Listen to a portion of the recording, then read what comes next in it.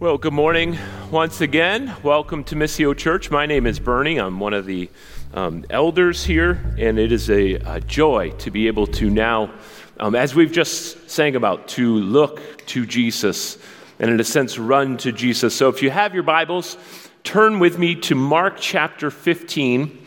We're going to be looking at the conclusion of that chapter, verses 33 through 47. We're just closing out our series, going passage by passage through the Gospel of Mark. Next week, believe it or not, we will conclude the Gospel of Mark as we look at Mark chapter 16. So this is our second to last message in this series. And then we will be looking at the Psalms for a time this fall and into the spring. But this morning, Mark chapter 15, verses 33 and following. This is God's word. And when the 6th hour had come, there was darkness over the whole land until the 9th hour. And at the 9th hour, Jesus cried with a loud voice, "Eloi, Eloi, lema sabachthani," which means, my God, why have you forsaken me?" And some of the bystanders hearing it said, "Behold, he's calling Elijah." When someone ran and filled a sponge with sour wine, put it on a reed and gave it to him to drink, saying, "Wait, let us see whether Elijah will come to take him down." And Jesus uttered a loud cry and breathed his last. And the curtain of the temple was torn in two from top to bottom. And when the centurion who stood facing him saw that in this way he breathed his last, he said, "Truly, this man was the Son of God." There were also women looking on from a distance, among whom were Mary Magdalene, and Mary, the mother of James, the younger, and of Joseph, and Salome. When he was in Galilee, they followed him and ministered to him. There were also many other women who came up with him to Jerusalem. And when evening had come, since it was the day of preparation, that is, the day before the Sabbath, Joseph of Arimathea, a respected member of the council, who was also himself looking for the kingdom of God, took courage and went to Pilate and asked for the body of Jesus. Pilate was surprised to hear that he should have already died. And summoning the centurion, he asked him whether he was already dead. And when he learned from the centurion that he was dead, he granted the corpse to Joseph. And Joseph bought a linen shroud, and taking him down, wrapped him in the linen shroud, and laid him in a tomb that had been cut out of the rock. And he rolled a stone against the entrance of the tomb. Mary Magdalene and Mary, the mother of Joseph, saw where he was laid. Would you again just bow your heads and pray with me? Father, we come to you now in the name of your beloved Son, Jesus, and we ask that by your Spirit you would give us aid now as we seek to understand your word, to see the glories of Calvary, to see the charms, the delights found in Jesus. So open our minds and our hearts now to your word. May that which is from you take root and bring forth fruit for your honor and glory, that you may be all in all. We pray these things in Jesus' name. Amen. Ammonium carbonate. I'm not sure if it's something you've ever heard of, but perhaps you're familiar with one of its uses, smelling salts. One journalist describes the effect of these little packets that you place under your nose in this way. He said, the ammonia fumes pack such a rancid punch. Imagine military-grade concentrations of Windex, wasabi, and Vicks VapoRub that get t-shirt cannoned up both nostrils, that most users instinctively snap their heads back to escape the stench. Now, the aim of opening up one of these little packets and putting it under your nose is to kind of arouse and heighten your consciousness. Sometimes for those who have passed out, fainted. Other times for those, particularly in sports, who have been the recipients of brutal blows or are undergoing serious fatigue. They were used for a long time in boxing. They're completely outlawed now, thinking somebody maybe shouldn't be very aware if they've received repeated head blows. But I think they still use them in the NFL, and you'll see players after a brutal hit where they get their bell rung or they're ready to go back out on the field. They will open one of these packets, and you will see them just shudder from the experience of having one of these smelling salts assault their senses and their passageways. And the crucifixion passage that Levi talked about last week involved the beating, the mocking, and the actual crucifixion, the actual hanging of Jesus, and his apparent defeat as he was hung between two criminals on a cross. And it seemed to signal the death of Jesus, not only his person, but the defeat of his mission, why he came.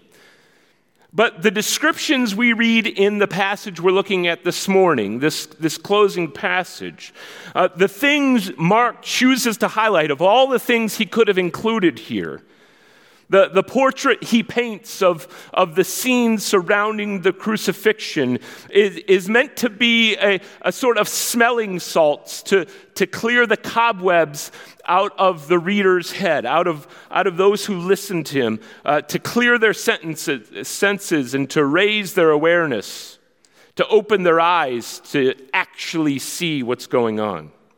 Because Mark's readers, if you think about it, they've taken some brutal headshots, much like a boxer would have, some bone-crushing hits, having their expectations of Jesus smashed as they literally saw him crucified. I mean, this is their king, but now he seems helpless. And so Mark wants to break open the smelling salts so that they can have clarity in understanding what was happening in this moment. So that they can have clarity and see who Jesus actually was, despite having all this hurt and this disappointment that's just weighing down on him. So the Spirit of God includes these descriptions as a smelling salt for us so that we have clarity to understand the death of Jesus, to fix our mind on the truths of salvation, to see, as we just sang, the glories of Calvary. And in our passage, Mark records the last moments and the circumstances surrounding those last moments of Jesus' life. And he does so first by noting, look at verse 33 with me. When the 6th hour had come, so it's noon. When the 6th hour had come, there was darkness over the whole land until the 9th hour. Now, Mark isn't recording this because he's a science buff or he's into just observing scientific abnormalities. He isn't passing along to us that's an interesting coincidence. This isn't some solemn coincidence he's intending to communicate to us. He is recording this darkness that lasted for 3 hours in the middle of the day to show that the death of Jesus involved the judgment of God on human rebellion. And we all need to understand this. Jesus' death was God's judgment on sin. Jesus' death was God's actual judgment, punishment for sin. So the question may be, why do I say that this darkness is a sign, a signal of God's judgment? Well, for those of you who know the Old Testament, maybe you just need to be reminded, there's a story in the Old Testament book of Exodus when the people of God were held captive, slaves to Pharaoh, the tyrant ruler of Egypt. And God wanted his people released, and he kept confronting Pharaoh and say, "Let my people go." But Pharaoh kept refusing, and so God brought judgments upon Pharaoh. And the 9th plague, the penultimate plague, was an unnatural darkness that lasted for 3 days over Egypt. When there should have been light, there was only darkness. It was God's judgment on them for sin and rebellion. Beyond that, the prophet Amos foretold this moment.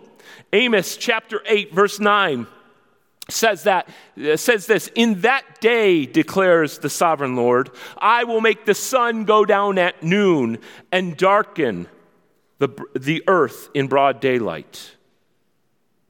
You see, this isn't some eclipse or some abnormal scientific thing. This darkness was a messenger of God's wrath. The darkness is a smelling salt to raise our awareness beyond what we can see in the moment. Jesus' crucifixion was God's justice handed down on lawbreakers. The cross was God's sentence on idolaters. The execution of Jesus was God's anger poured out on those who refused to cherish God and love their neighbor. Jesus' death was God's judgment on sin. And so what the crucifixion teaches us is that salvation is actually salvation from God. So when we say we are saved, guess what? We are saved from God, from his wrath and his anger and his rightful justice. Salvation is salvation from God. Jesus' death does not save us from ourselves.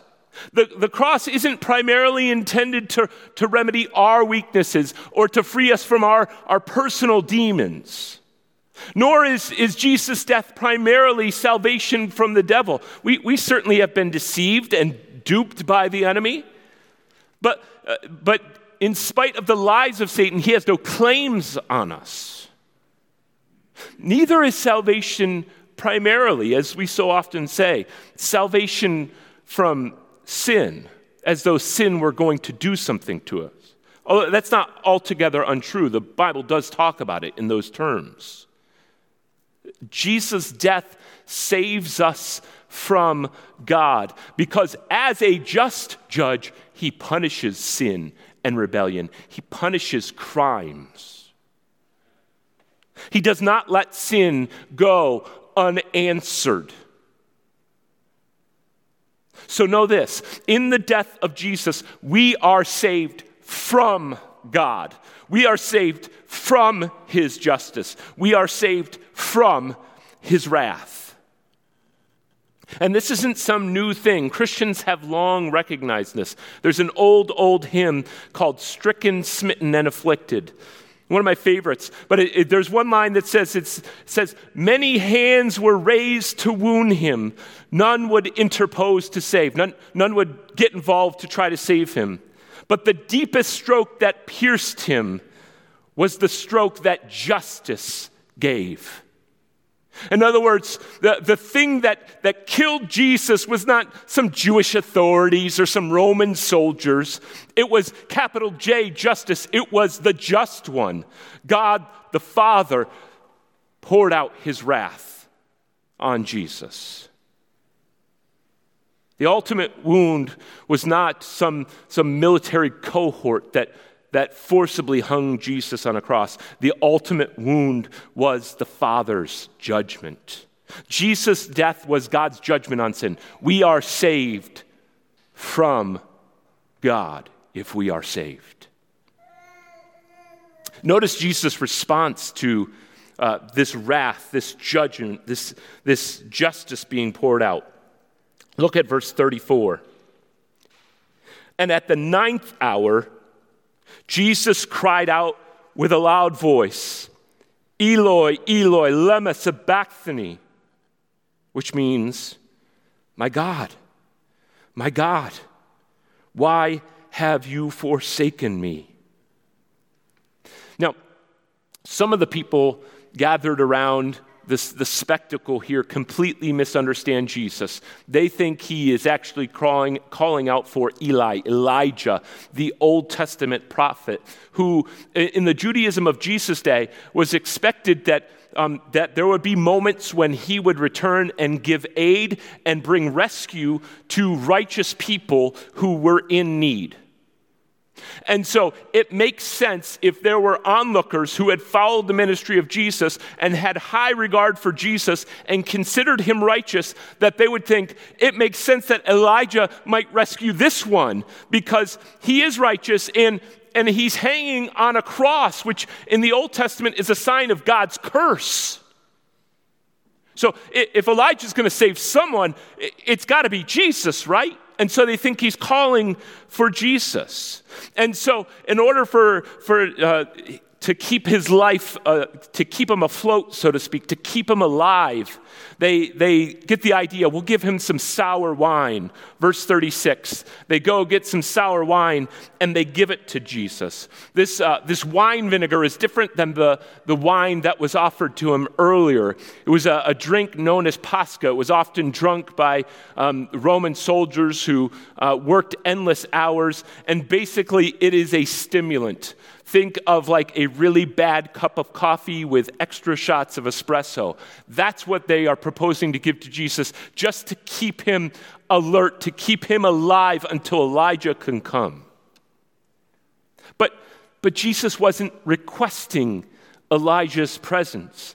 He was lamenting his father's rejection and desertion in this moment. And the question is, why did God abandon his son? As it's described twice by the Father's own words, twice in this book. First at his baptism, then at the transfiguration. Why would God abandon his only beloved son? Why would God desert that beloved son? And the reason is because Jesus' death was a substitutionary act in which Jesus was forsaken by God the Father for the sins of those who would trust in Jesus. That's why God abandoned Jesus in that moment, because he was forsaken in this moment because he identified with rebel sinners.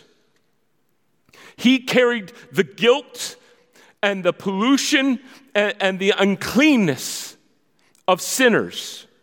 He took the sins of his people and he suffered for it in that moment.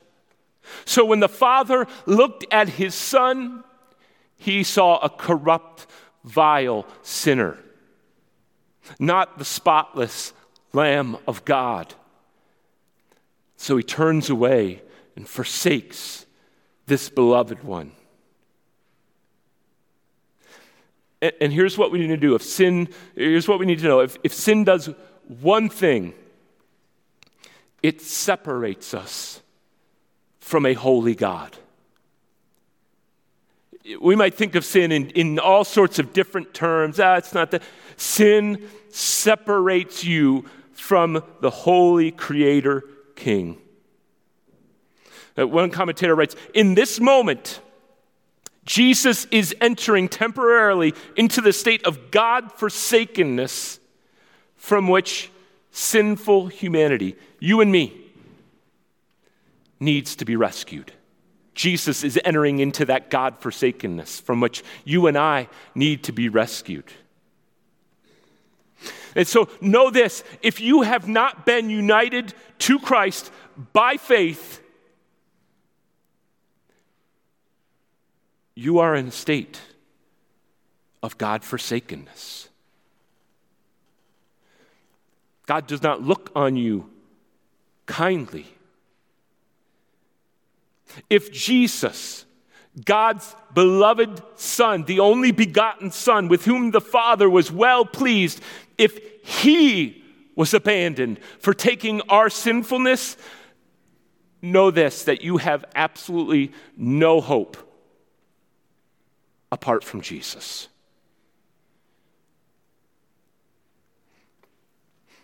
So what Mark teaches us, in addition to the fact that salvation is salvation from God, is that, in fact, salvation is salvation by God. Because Jesus hung on the cross as a substitute, as a forsaken substitute for sinners, for those who would place their hope in him. We are saved by God. He identified with our sinfulness. He took our uncleanness. He bore our rebellion so that we might be rescued from God's anger, from his rightful, just punishment. So Jesus' death was a substitutionary act in which Jesus identified with and took the sinfulness of his people, and in the process was forsaken by God so that we might be saved. We are saved from God, and we are saved by God in the person of Christ. Do you think, I wonder what our conception of sin is. Do you think of your sin as, just kind of some little flaws, some personal imperfections? And yeah, I mean, they're regrettable, they're not nice, not really pretty, they're kind of ugly, but they're not a huge deal, right? And if that's your conception of sin, I say this lovingly, you could not be more deceived.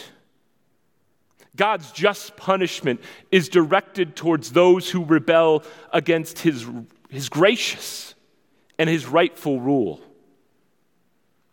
So great is the debt that's owed that he offered up his only beloved Son.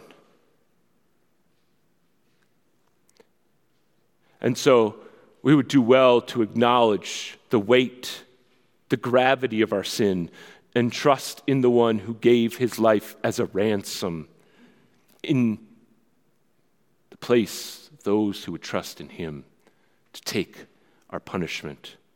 That old hymn I mentioned, Stricken, Smitten, and Afflicted, captures this idea so well of the gravity of sin. It says, you who think of sin but lightly, it's no big deal. That's what you think?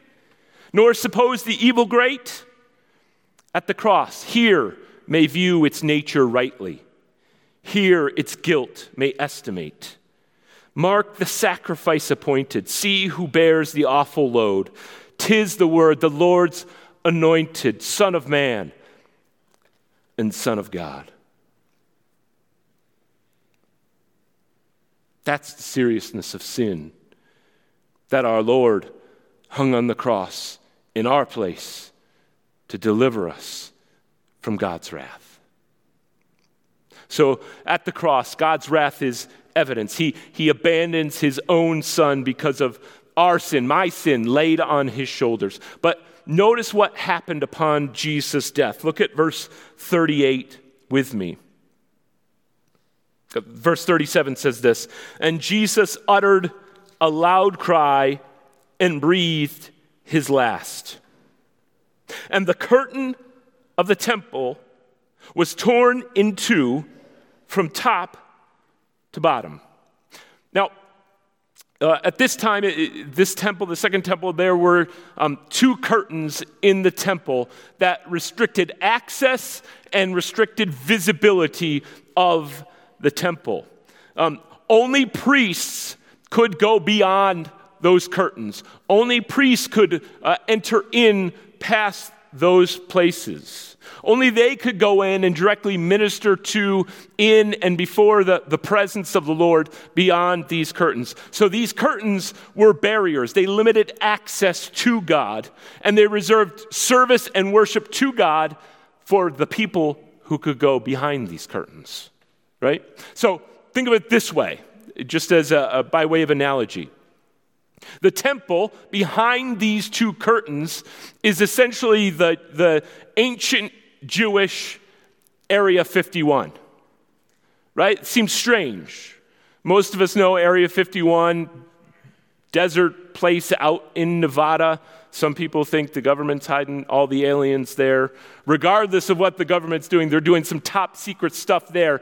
No one, unless you are credentialed, no one goes in and sees what's happening in Area 51. In fact, there are signs around the perimeter. There's no fences. Like, I guess physically, if you tried to walk on, you could make it some ways. But there are signs around the perimeter of Area 51 that say that, talk about the harsh treatment for trespassing, including the authorization of deadly force. Right? So you want to go to Area 51 and protest? Cool. You might walk a tenth of a mile, and that may be it. Because this is restricted. You may not go there. Unless you are credentialed by the U.S. government, you ain't stepping foot in Area 51. But those signs that say, death, upon penalty of death, in Jesus' death, those foreboding signs were all ripped down around the temple. Where there was restricted access, now it wasn't, you didn't just go to this place to serve and worship God. The service and worship of God was expanded beyond this little location in Israel. The tearing of the curtain was what some people call a divine act of vandalism in judgment on a corrupt system of service and worship. No longer would the worship of God be contained to that place by those priests. So here's what we learn. Jesus' death opened up the priestly service of God. It wasn't just a signal few who had credentials and access to serve God. God was doing away with this limited credentialing process. He was tearing down the upon penalty of death signs. He was saying all who come in Christ may approach God. Jesus has opened the way. We are bought by Christ, and we're granted priestly access. We all have their credentials now. If we're in Christ, you've been credentialed. It opens up fellowship and service with God. So what this does is it shows us that Christ's death shows us that salvation is salvation for God. We are saved for God. We're saved from God. We are saved by God. And we are saved for God. We're not saved to pursue our own selfish pleasures. God didn't save us from his wrath so that we could simply live a worry-free life, a charmed life, a life of pleasure and prosperity. Christ hung on the cross that now we, as his people, might now go and represent him, mediating his presence to the world. We were bought with a price, therefore we glorify God with our bodies and with our lives. We are saved for God. That's what salvation is for. It doesn't terminate on us. We now get to join in bringing God glory. And I know some of you may have said a prayer at some moment in your life, at a church meeting, at a camp meeting, at a camp when you were a kid, because you heard about God's punishment. And well, who likes punishment? Like, none of us like punishment, right? You wanted to avoid that. But if you're honest, God's not someone you really regard as worthy of your attention and your time and your energies and your affections. He's just not. You don't really like him that much. Know this, know those who are saved for a purpose. We are saved for God, to serve him, to serve others, to make his name known in our homes, in our neighborhood, in the near West Side, in the Park Ave neighborhood. Perhaps some of us need to submit our lives to that day, commit our lives to that. We are saved for God. So we've seen thus far in Mark's account that when he snaps the smelling salt and we see just a crucified, bloody Jesus, what we see is that we're saved from God and we're saved by God and we're saved for God. But there's more to the story here. Notice the centurion. He's the one, kind of humanly speaking, that's responsible for the crucifixion. And he's been witnessing all that's been happening. He's seen the crowds gathered around Jesus. He's heard the criminals mock. He's seen the darkness, probably looking around, wondering what is going on. He's heard Jesus cry of forsakenness. He saw how Jesus breathed his last. And look at what it says in verse 39.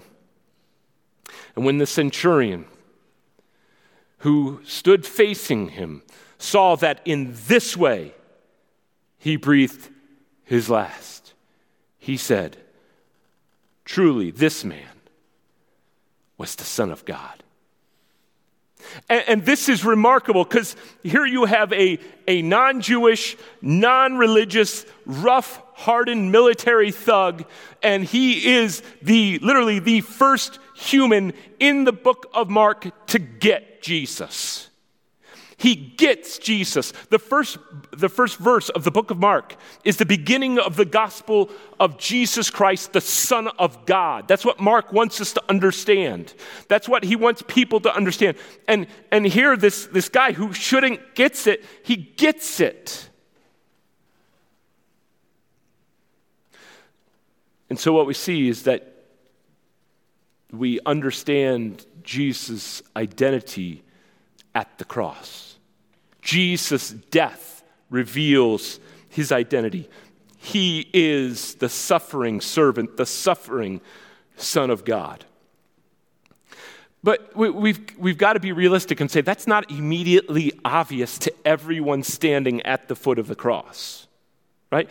It's not apparent that a man who, he looks torn up. He is bleeding everywhere. He is suffering. He is laboring to breathe. It's not apparent that this dying man is worthy of worship and obedience and the surrender of one's life. Like it's not perceived via the scientific method, right? You don't look at this man and say, "Yep, definitely the Son of God." And from this we learn something further about salvation. Is that we are saved through faith.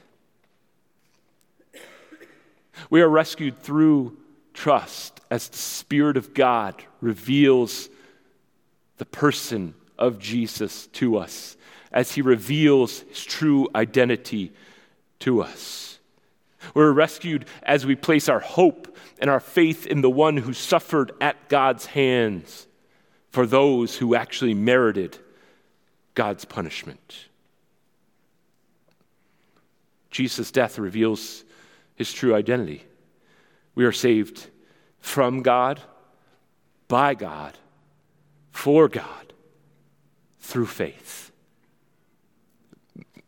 Moving the focus from Jesus, Mark kind of pans out to the scenes surrounding the cross, and he identifies some women who have gathered around the cross. Look at verse 40 with me. There were also women looking on from a distance. among whom were Mary Magdalene and Mary, the mother of James the younger and of Joseph, and Salome.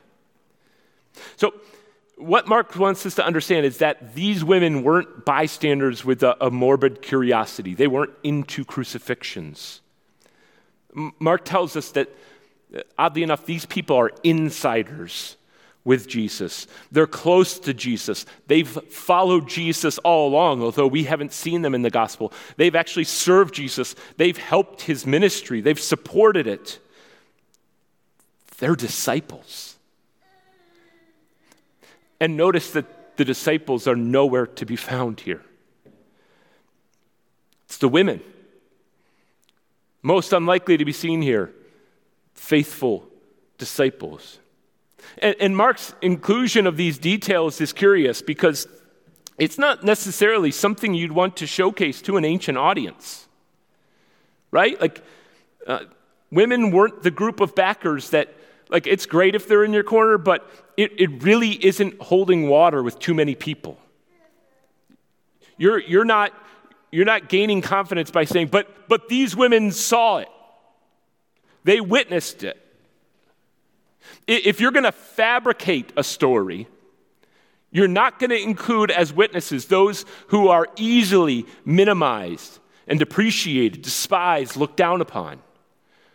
If you're going to create a story about Jesus' death and then, as we'll see next week, his resurrection, you're not going to include women because they add no credibility to your claim.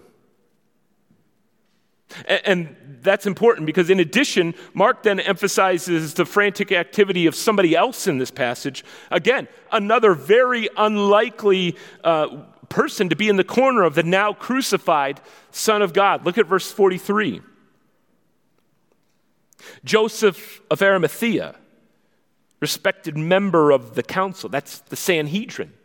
Remember, they're the guys that the night before had voted guilty of blasphemy, death, yes. Joseph is a part of these guys.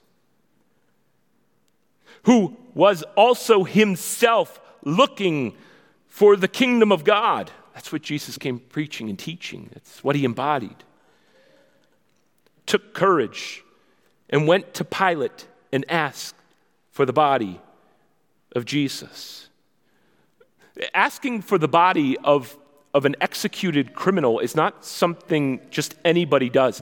Only a family member would dare do that because he is risking just social ostracism. He's risking just being outed and being despised and put up as an outsider to the religious standard of the day. He's risking a lot by going to Pilate and asking for the body of Jesus. And not only that, when he goes to Pilate and says, hey, I want to bury Jesus, Pilate can't believe that Jesus is actually dead. And so he stalls the whole process. Now, what's interesting is that Joseph, he's a religious leader, and they have one of the biggest religious celebrations happening the next day. He can't be caught touching a dead body after a certain time. This has to be a timely matter. And Pilate says, maybe, but I got to check with the Roman centurion because there's no way this guy's dead yet. I know how long it takes for criminals to die on a cross, and Jesus should not be dead yet. Mark tells us he goes, he checks with the centurion comes back, he is dead. Joseph quickly goes, he buys a shroud to wrap Jesus in and puts him in the tomb. And then verse 47 says this, Mary Magdalene and Mary, the mother of Joseph, saw where he was laid. This isn't how you make a case for a lie you want others to believe. The leaders of the early church were absent, embarrassingly absent. And there was no doubt that Jesus wasn't merely unconscious or half dead.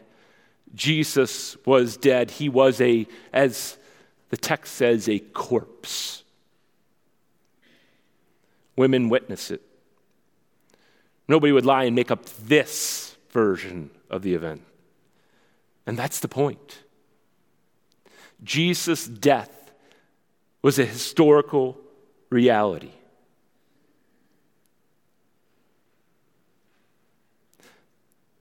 And the historical reality of Jesus' death shows us that we are saved from a holy, just God.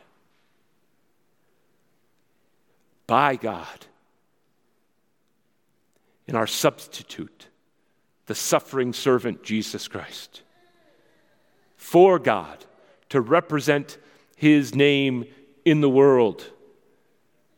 Through faith, apart from anything we could offer. God saves us from his wrath for his purposes as we look to Jesus, the forsaken substitute, in faith. May we all look to Jesus in faith and see the 10,000 charms, the 10,000 delights, the blessings of God in Christ today. Would you pray with me?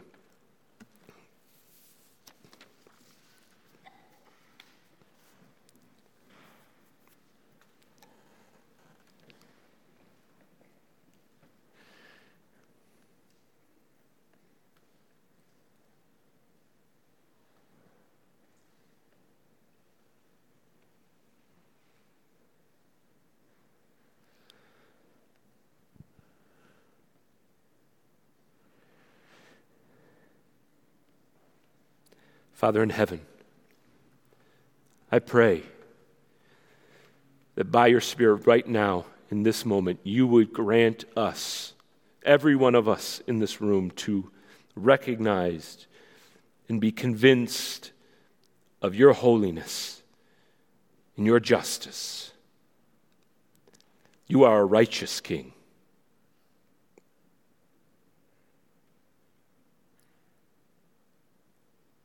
Convince us of our sin and our rebellion and our unworthiness to be accepted and embraced by you. Show us the weight and the sinfulness of sin. Show us and cause us to rejoice in your Son Jesus, who was forsaken for the sake of we who trust in him.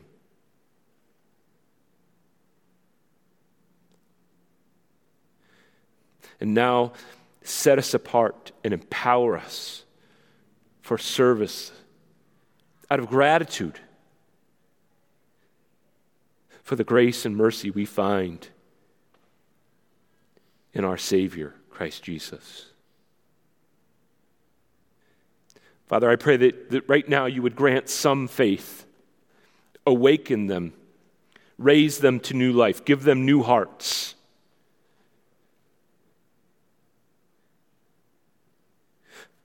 And God, I pray that by your Spirit, those who you have raised to new life, that you would grant faithfulness.